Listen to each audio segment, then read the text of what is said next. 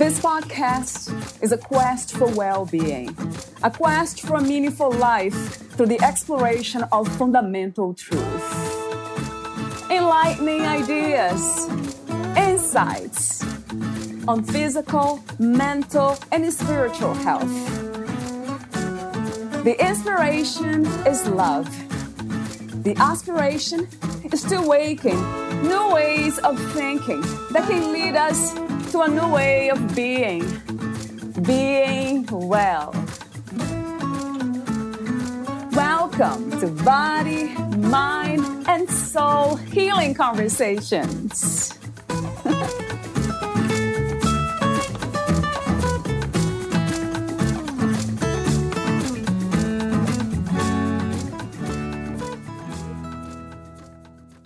Your now body is the one you accept after letting go of the socially constructed ideal body. It is the body that you accept and inhabit without judgment, and the body you allow to change as it needs to in order to sustain your life. We are not supposed to have the same body we did at 15 years old, at 23. We are not supposed to have the same body we did at 25 years old, at 42. By nature, our body is designed to change and grow. To accept your body now is to accept yourself no matter what your body looks like. By inviting acceptance into our bodily experience, instead of resistance, we allow nature to run its course. Valeria interviews Lindsay Carney. She is the author of Living Over Dieting, a mid-sized girl's guide to reclaiming your life and accepting your now body. Lindsay is a licensed clinical social worker and diet culture survivor. In her private therapy practice, she combines her personal experience with professional expertise to help women overcome body shame and make peace with food. She has a Bachelor of Science in Social Work from Western Kentucky University, 2009, and a Master of Science in Social Work from University of Louisville, 2011. She hosts a private Facebook group for her local community called Louisville Anti-Diet Project, where she shares her healing journey, tips, resources, and events related to intuitive eating and health at every size. Meet Lindsay at lindsaycarneylcsw.com. Here's the interview with Lindsay Carney.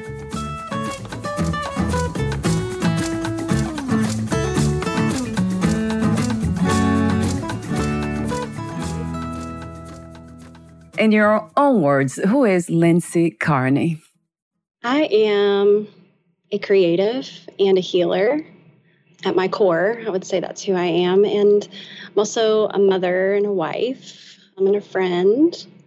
I have a deep passion for just human connection, whether it's in the personal context or the professional context in my work with my clients.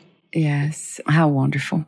Creative, healer, and doing this beautiful work of connection, relationships, right? There's something about that. It feels to me now more than ever that this is the reason, if there was a reason for us to be here as human beings, that's one of them. Yes. To connect, right, Lindsay, with our own experiences, with our own bodies, mind, content of mind, and then the external world. It's all about connection, isn't it? The way we connect. Yes, absolutely. Very, very much feels that way. It's almost that message is screaming to me these days for some reason. So one of my open questions to you is about the idea of health and beauty. So those will be my first questions. You actually asked the question in your book, Living Over Dieting, a mid-sized girl's guide to reclaiming your life and accepting your now body. You say that chapter 5, under honoring your now body, it's not disregarding your health. So you asked that question, what does it mean to be healthy? So that's my question to you. And how do you define beauty as of today? Yes. So to be healthy, I think involves the mind, the body, and the spiritual self. To be, a lot of times health is defined as being free of injury or free of illness. And then in our culture, at times, it's defined as having a certain look, a certain body type, size, shape, But health is really more, in my eyes, more of an internal way of being, and also involves the mind quite a bit, I think. I'm a mental health professional, so I definitely emphasize that as well. And then beauty, I love the concept of beauty. And to me, the old kind of saying that beauty is from the inside, I think is so, so true. It is. I find beauty in people that truly embody everything that they are, and how they allow that to be expressed in various ways, in ways that are authentic to them. I find that more beautiful than anything that we can actually visually see and witness. Wow. Yes, beautifully said. Which it is an idea, a concept, right? Yeah. Wow. I love that, Lindsay. You actually brought everything together, connected everything to the inner world, how from that place we can experience beauty, which has very much from my perspective too, has to do with love, with creativity, with healing, of course, spirituality. And you did mention that too. So what do you think happened with the human race? What happened to us? Why have we forgotten that? That beauty is not just something that's from the outside, physical. It comes from a different place. How did we arrive here? That is such a good question. I guess it may depend on how far back we trace that. But when I think about, and I'm not a historian, so I will not probably nail these terms or these sort of periods of time, but I just think about like ancient periods of time. At least from our perspective in the present day, it appears that in ancient times, maybe the human race was less concerned with appearances and materials, and I guess there's a chance that maybe that's not as true as I believe. But I do think as the more society advances, and especially with technology and even with like consumerism, I think the more attached we become to those ideas of health and those ideas of beauty and love and acceptance, rather than recognizing it's truly an internal sense and an internal experience. Right. It really feels that way, though. Not that we have evolved to ignore, right? Not appreciate the physical body or what is physical, because there is beauty to be appreciated. I love nature, and I don't see humans apart from nature. We are nature as well. So the different shapes and the different colors of hair and eyes is just so beautiful, everything to me. There's diversity. But it seems like something did happen. I wonder if that also has to do with religion.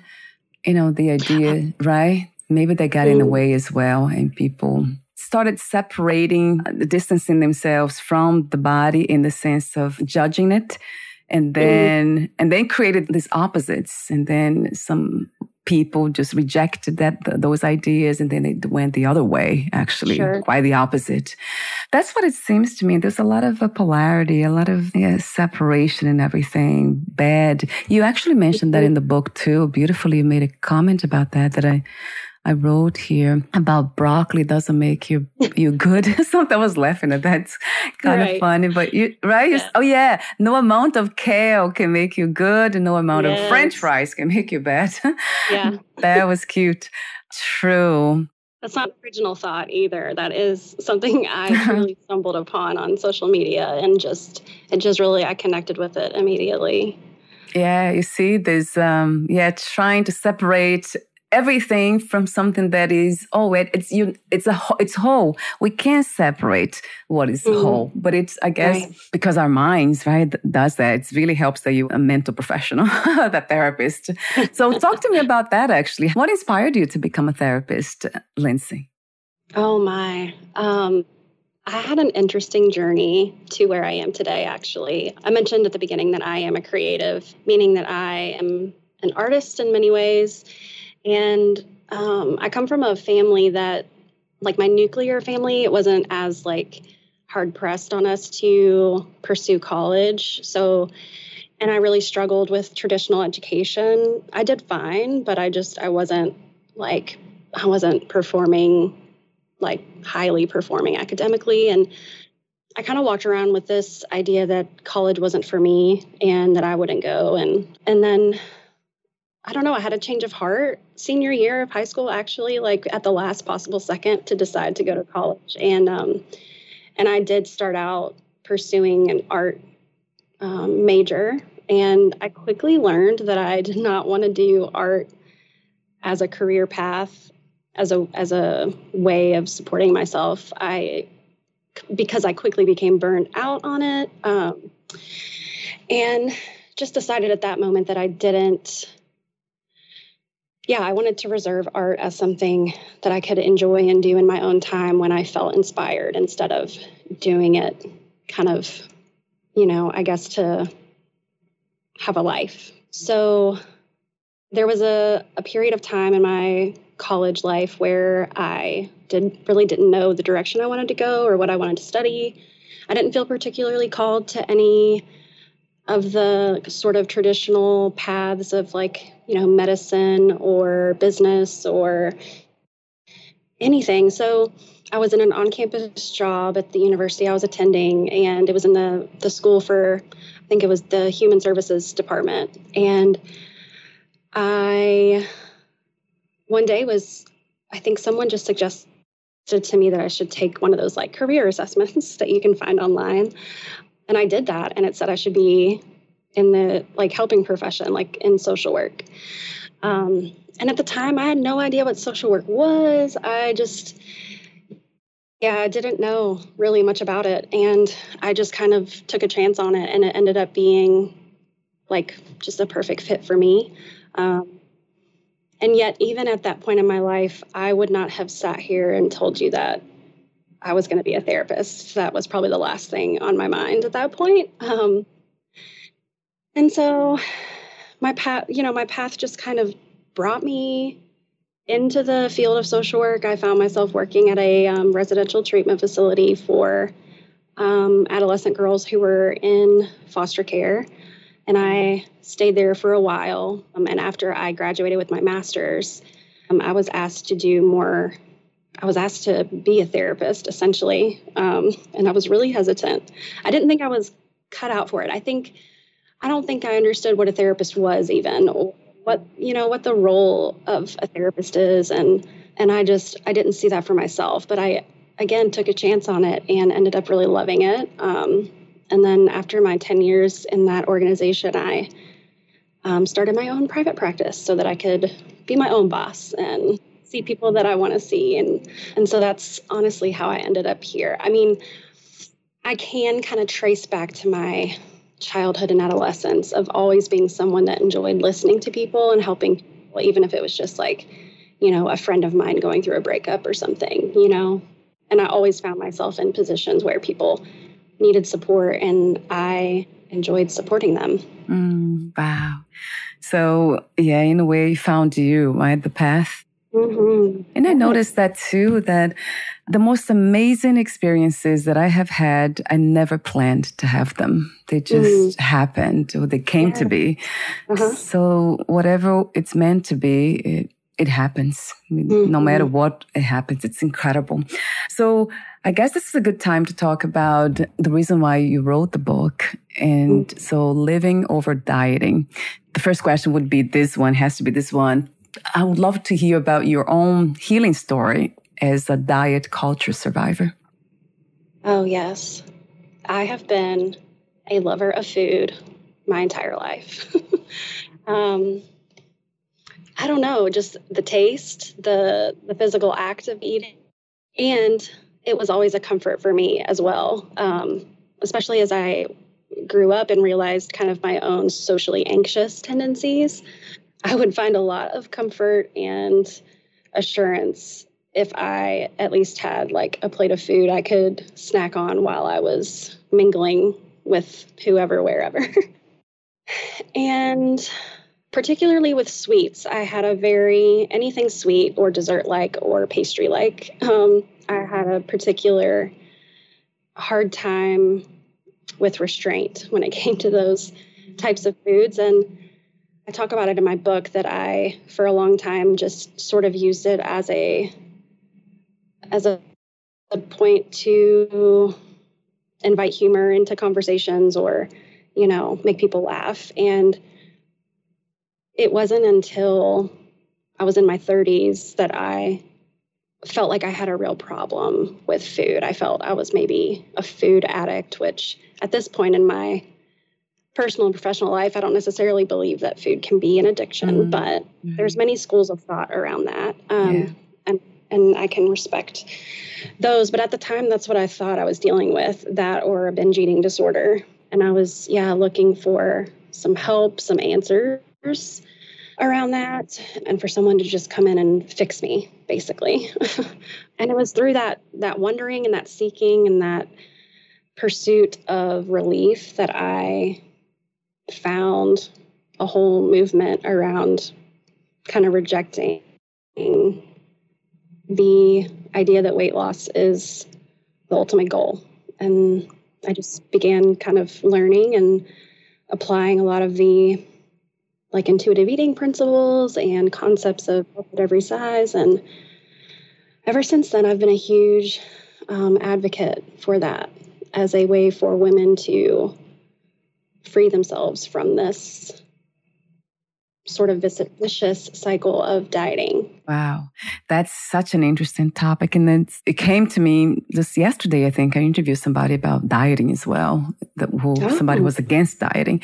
But then a month ago, I interviewed somebody who is actually doing the opposite. He's advocating for weight loss and showing the pictures, before and after and all that. He did talk a lot about addiction, that even when I talked to him about eating pasta my husband and I, we make seafood pasta every Friday. Then he stopped me even. He said, that's an addiction. And I was laughing because it doesn't feel like an addiction. I was trying to, trying to create an argument or anything, because I usually don't do that. And I just kind of, I laughed because it didn't feel true to me, what he said. An addiction, it didn't feel true. So instead of becoming defensive or anything like that, I kind of laughed, and I was trying to understand more, going deeper into it. So I asked a lot of questions.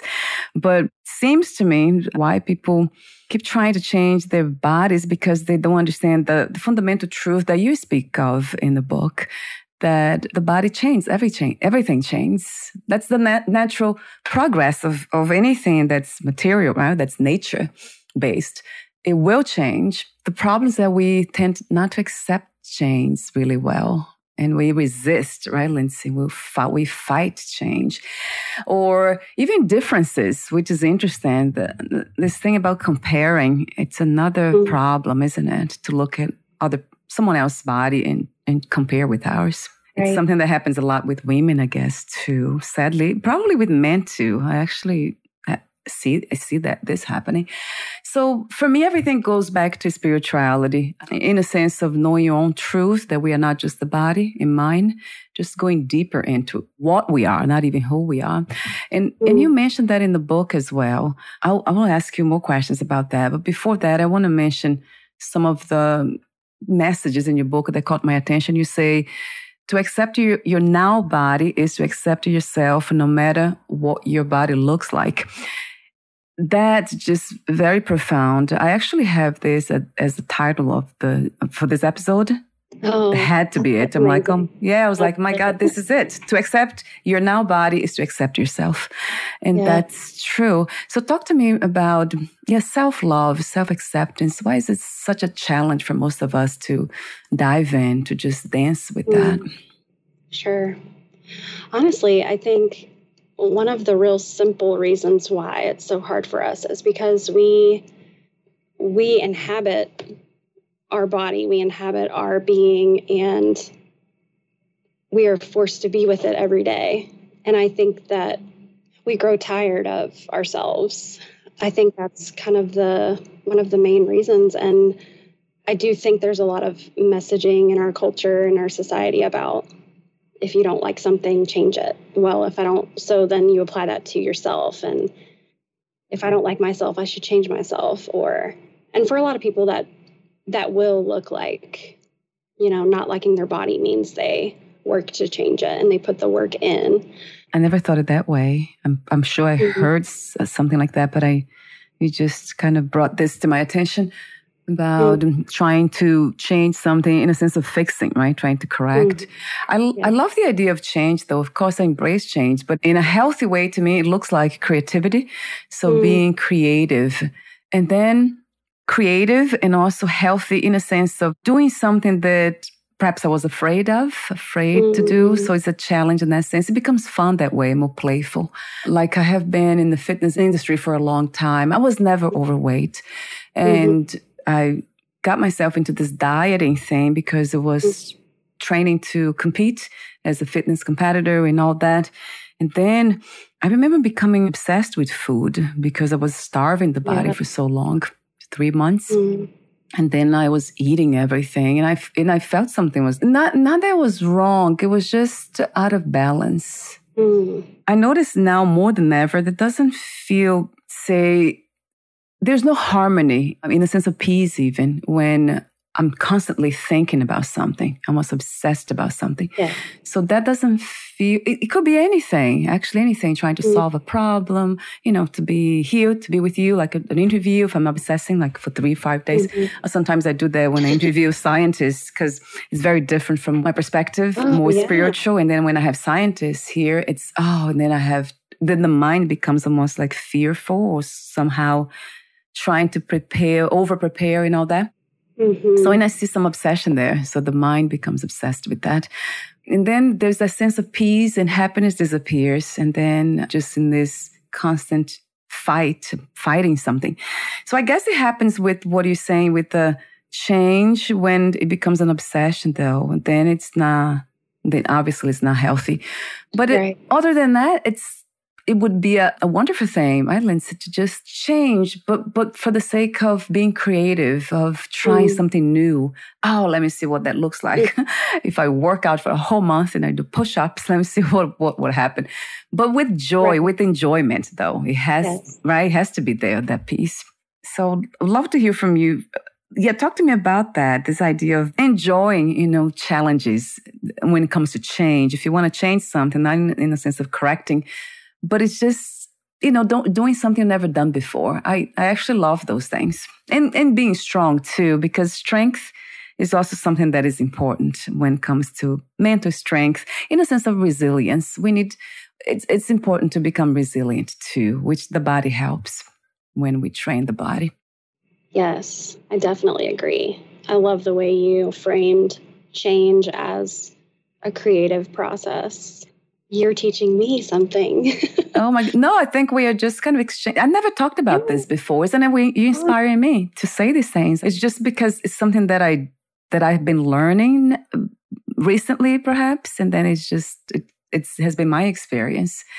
I come from a spiritual background. I had a lot of childhood abuse, severely traumatized as a child, and then not knowing how to behave and what to do, making actually bad choices all the time because I couldn't trust myself. Instead of therapy, I look for answers in the spiritual, let's say, world, but not in the sense of going to religion. And I remember I did that, but it's most philosophy, Zen Buddhism. I did Tibetan Buddhism. And now for 10 years, I'm a student of Vedanta, Advaita Vedanta, which is non-duality. It's just a beautiful philosophy on the interconnectedness of everything. Right. So it's all about connection when it comes to Vedanta. So that's what my heart just opened when I heard about the philosophy. Like, wow, that's it. That's it. Yeah. So, but talk to me about do you have any spiritual understandings of yourself in life beyond the body mind? Yes, is the short answer. Yeah. I have always appreciated and deeply connected with my spiritual self and what I believe now to be God. And that has looked very different in different phases of my life. And I noticed that the hardship that I was faced with at certain periods would always sort of buck up against those beliefs and that sense of there's something bigger than me. Yeah. And has always led me to, at times, it would lead me to questioning and doubting and wanting to almost kind of shut down that part of myself. And other times it would, send me in a direction of seeking and hoping and praying. And so I would say, like, I am still somewhat on that journey and really trying to discern for myself what I believe to be true. And right now, in this present time, it is, I believe in a triune God. God is spirit, and God is God, and God is at one time was man as Jesus Christ. And I'm just trying to press in and learn more about that. Wow. Yeah. I love how genuine you are. It's really beautiful. You said that before, actually, the spiritual self. You said it that way, and you just repeated exactly the same phrase. What does it feel like, Lindsay, when you are in touch with that?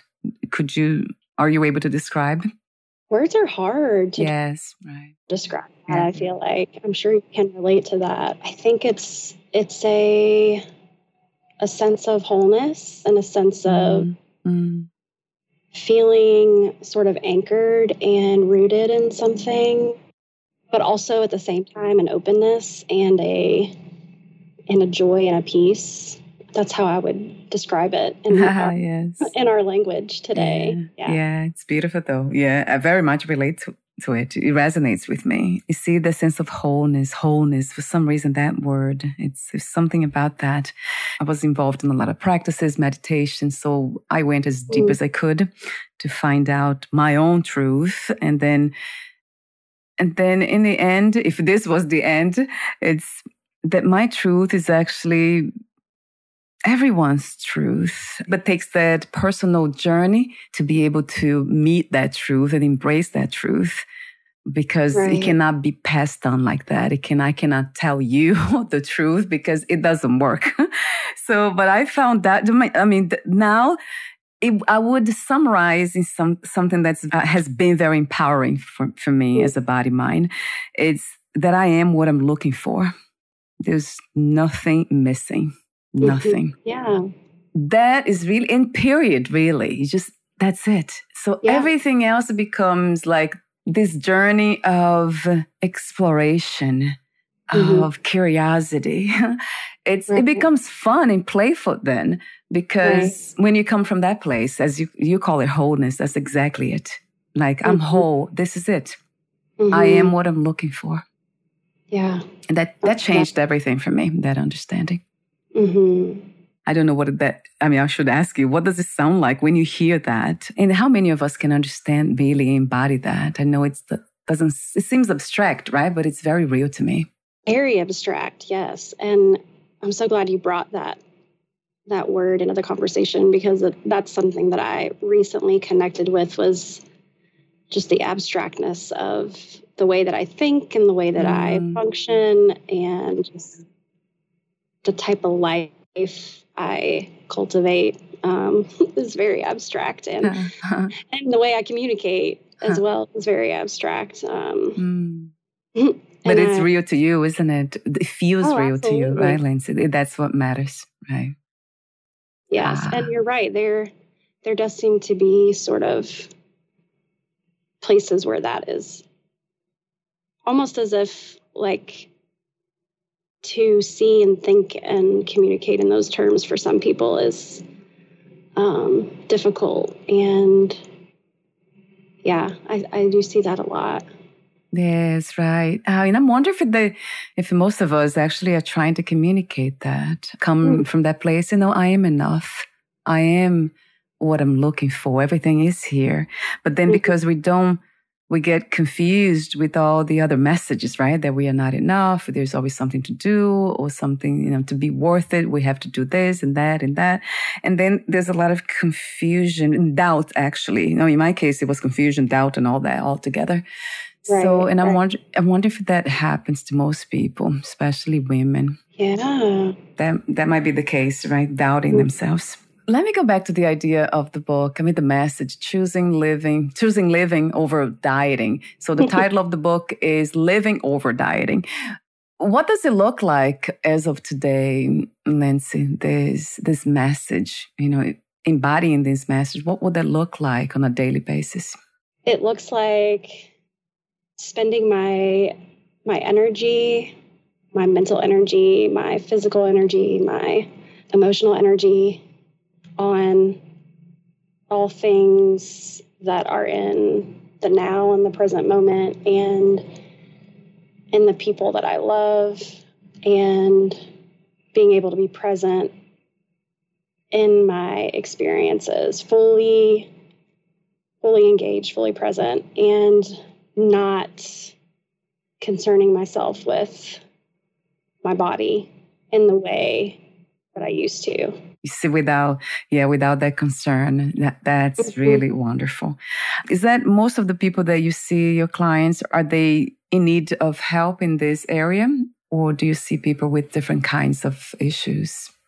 Ooh, I see quite a few people for this specific issue.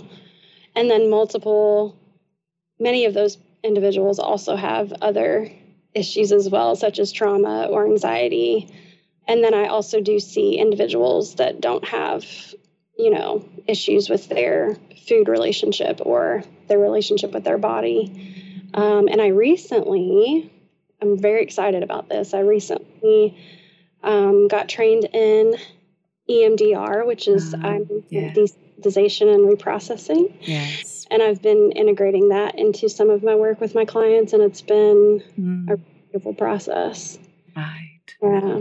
Wow. Mm-hmm. Yeah, EMDR. I have, of course, interviewed a lot of people. I noticed. Yeah, it's amazing. Have you heard about BrainSparting too? Yes, I have. Yes. I just interviewed somebody recently about that. And it's incredible. It's similar. Look at that. Yeah, but not the same.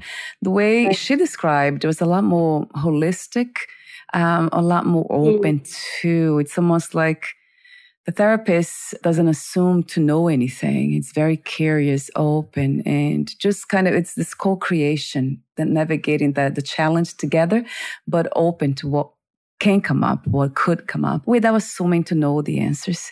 So that kind of caught my attention. She said that was the main difference between EMDR and BrainSparting. Right. BrainSparting is more, in a way, more. She didn't say spiritual, she said holistic, but I saw that, I interpreted it as spiritual. Like, oh my God, that's a spiritual thing. It's scientific, but it's spiritual in my eyes. That's so interesting. So let's see. I want to go through some of the messages in your book that caught my attention. You said under the, I think it's the chapter 1, fighting a war against our bodies. How did we get here? I actually asked that question before.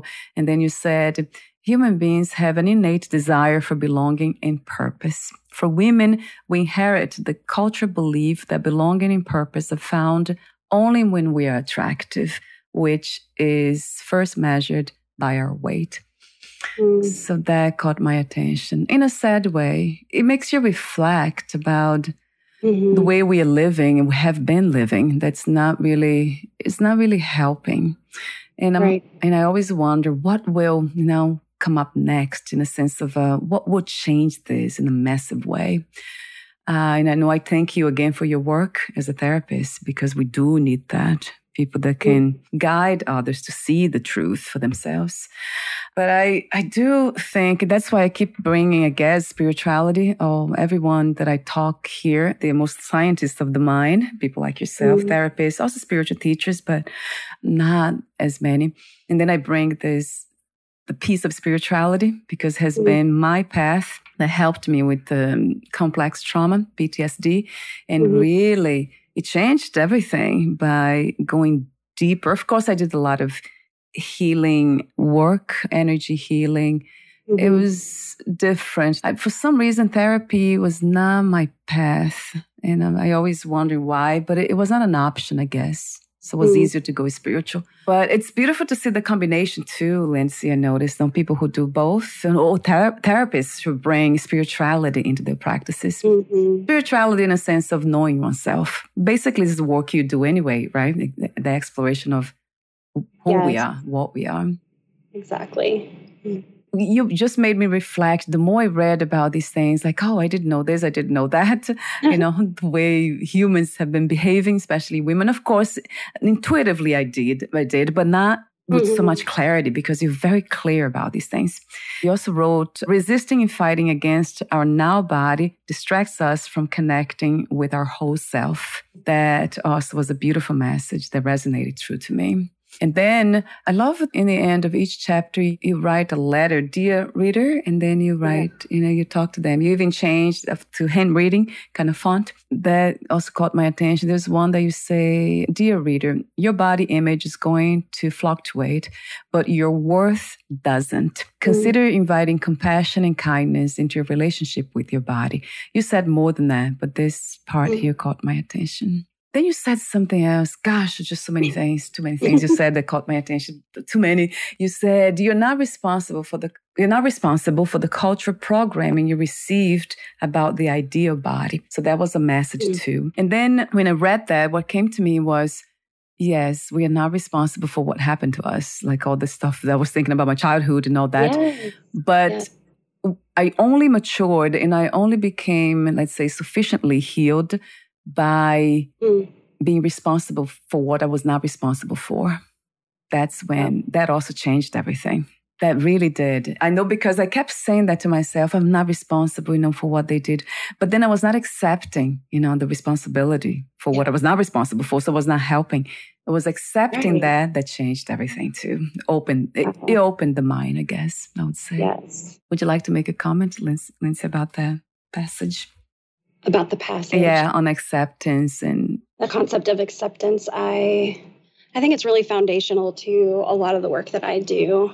There's a quote, and I don't remember who said it, and it says something along the lines of, our pain that we associate with our struggles is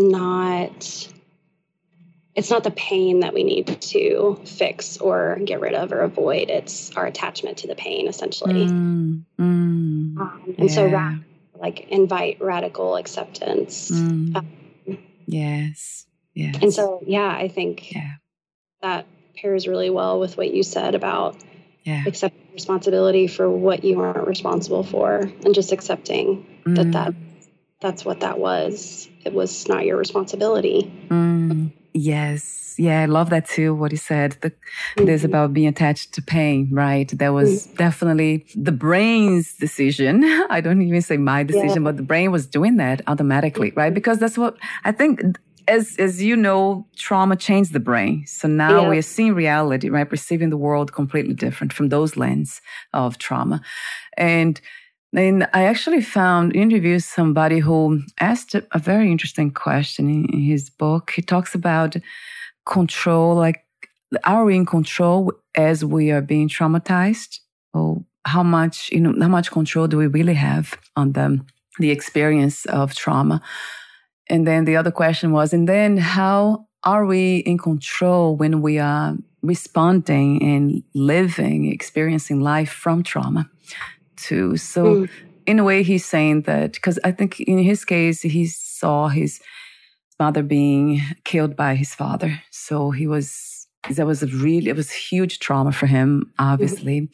And then he was lost for a while, just making bad decisions. He became violent, actually. So, and then why do some people become violent? They become abusers, actually. They reflect the violence that was inflicted on them. And then some people don't. They actually become the opposite in a way, right, Lindsay? They become beautiful people, compassionate people. Do you have an answer for that somehow? I was going to say I do, but that also sounds very, I don't know, very assured, I think. And what I believe the answer to be may not fit every situation. But what I do know is that healing happens in relationships. And when we experience trauma at any degree, we need, especially like children and childhood trauma, they need a secure and attentive adult or caregiver to enter in to that space with them and help them co-regulate, help them heal, help them sort of recover from that. And so I've seen that to be the biggest difference. Like children or adolescents or even individual adults who go through something traumatic, if they don't have a safe person, if they don't have a person who they trust and can co-regulate with, if they don't have that, that's when, the risk of becoming the abuser or, going on to self-destructive habits is more likely. Whereas those that have a supportive other, as I mentioned, are much more likely to develop that resilience and be able to, in a sense, recover and be better individuals in the future. Right. It's the interesting thing is that it's almost like in order to heal from relational trauma, we need to go back to it. We got to go back to relationships, right? It's like, it's the antidote. It's almost like, somebody said it beautifully that I can't remember the way she said about the same environment that have traumatized us is the one that will heal us as well. The same. Yeah. Isn't it interesting? It has been my case for sure. Yeah. Through relationships, finding that trust again. And it hasn't been easy. It's interesting to see that the trauma still lives on. So we're almost at the end. Gosh, Lindsay, and I have so many other questions. I want to make, thank you so much again for your presence in this conversation. It has been wonderful. And I want to mention the exercise too that caught my attention in your book. I think chapter 4, connecting the dots between adversity and health. Then you have the grounding in the present moment exercise. So I love that. I guess I made a note here because I heard recently that trauma is the inability to be in the present moment.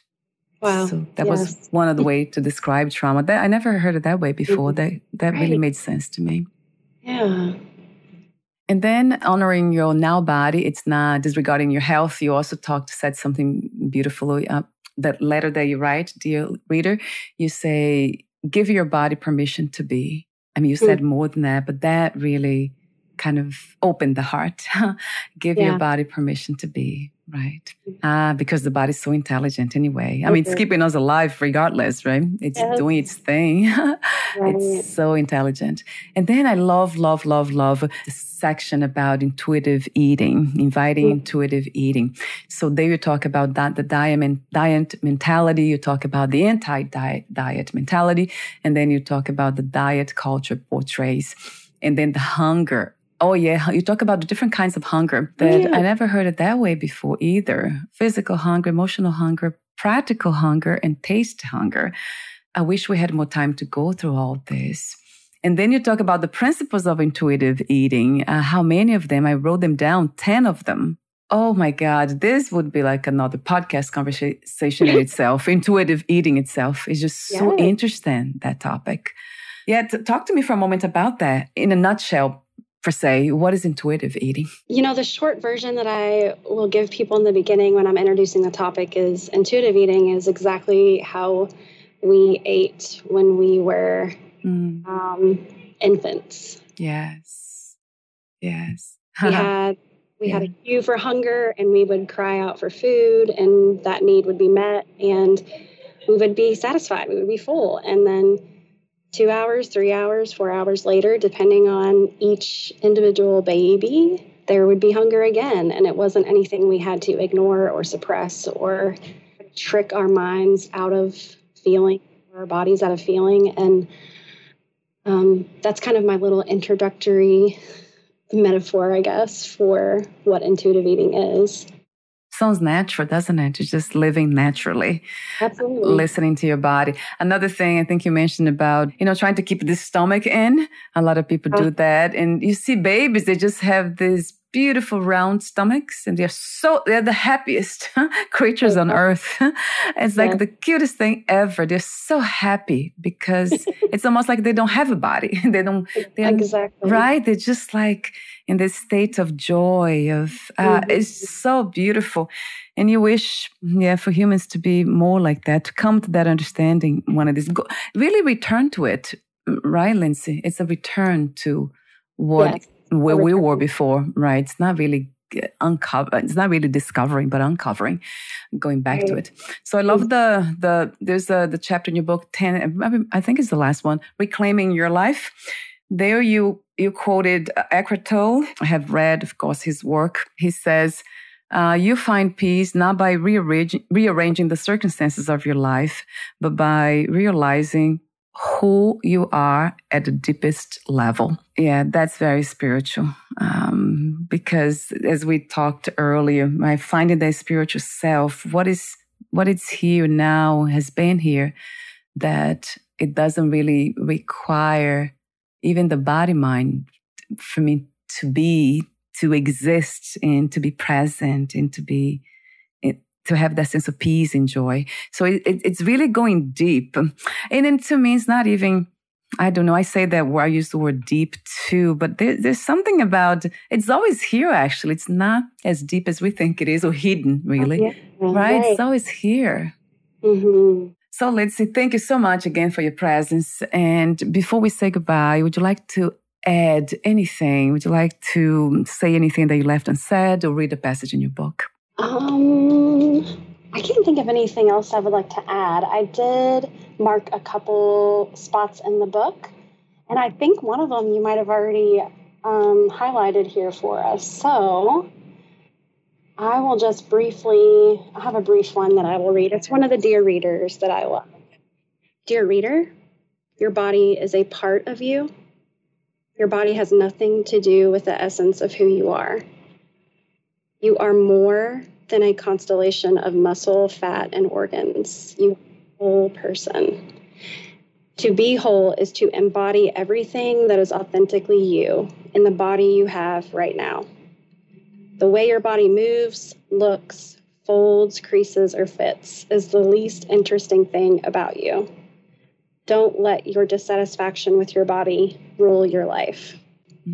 Wow, that's a beautiful one. Gosh, I missed that one somehow. That's a beautiful one. Wow, very profound.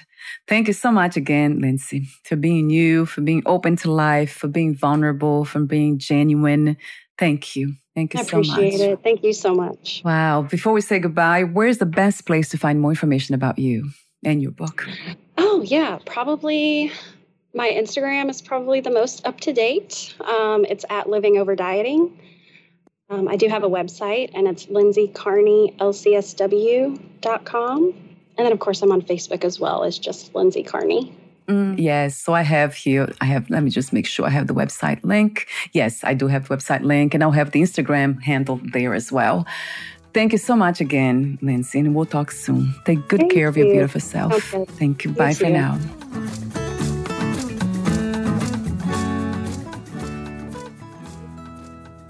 Thank you for listening. To learn more about Lindsay Carney and her work, please visit lindsaycarneylcsw.com.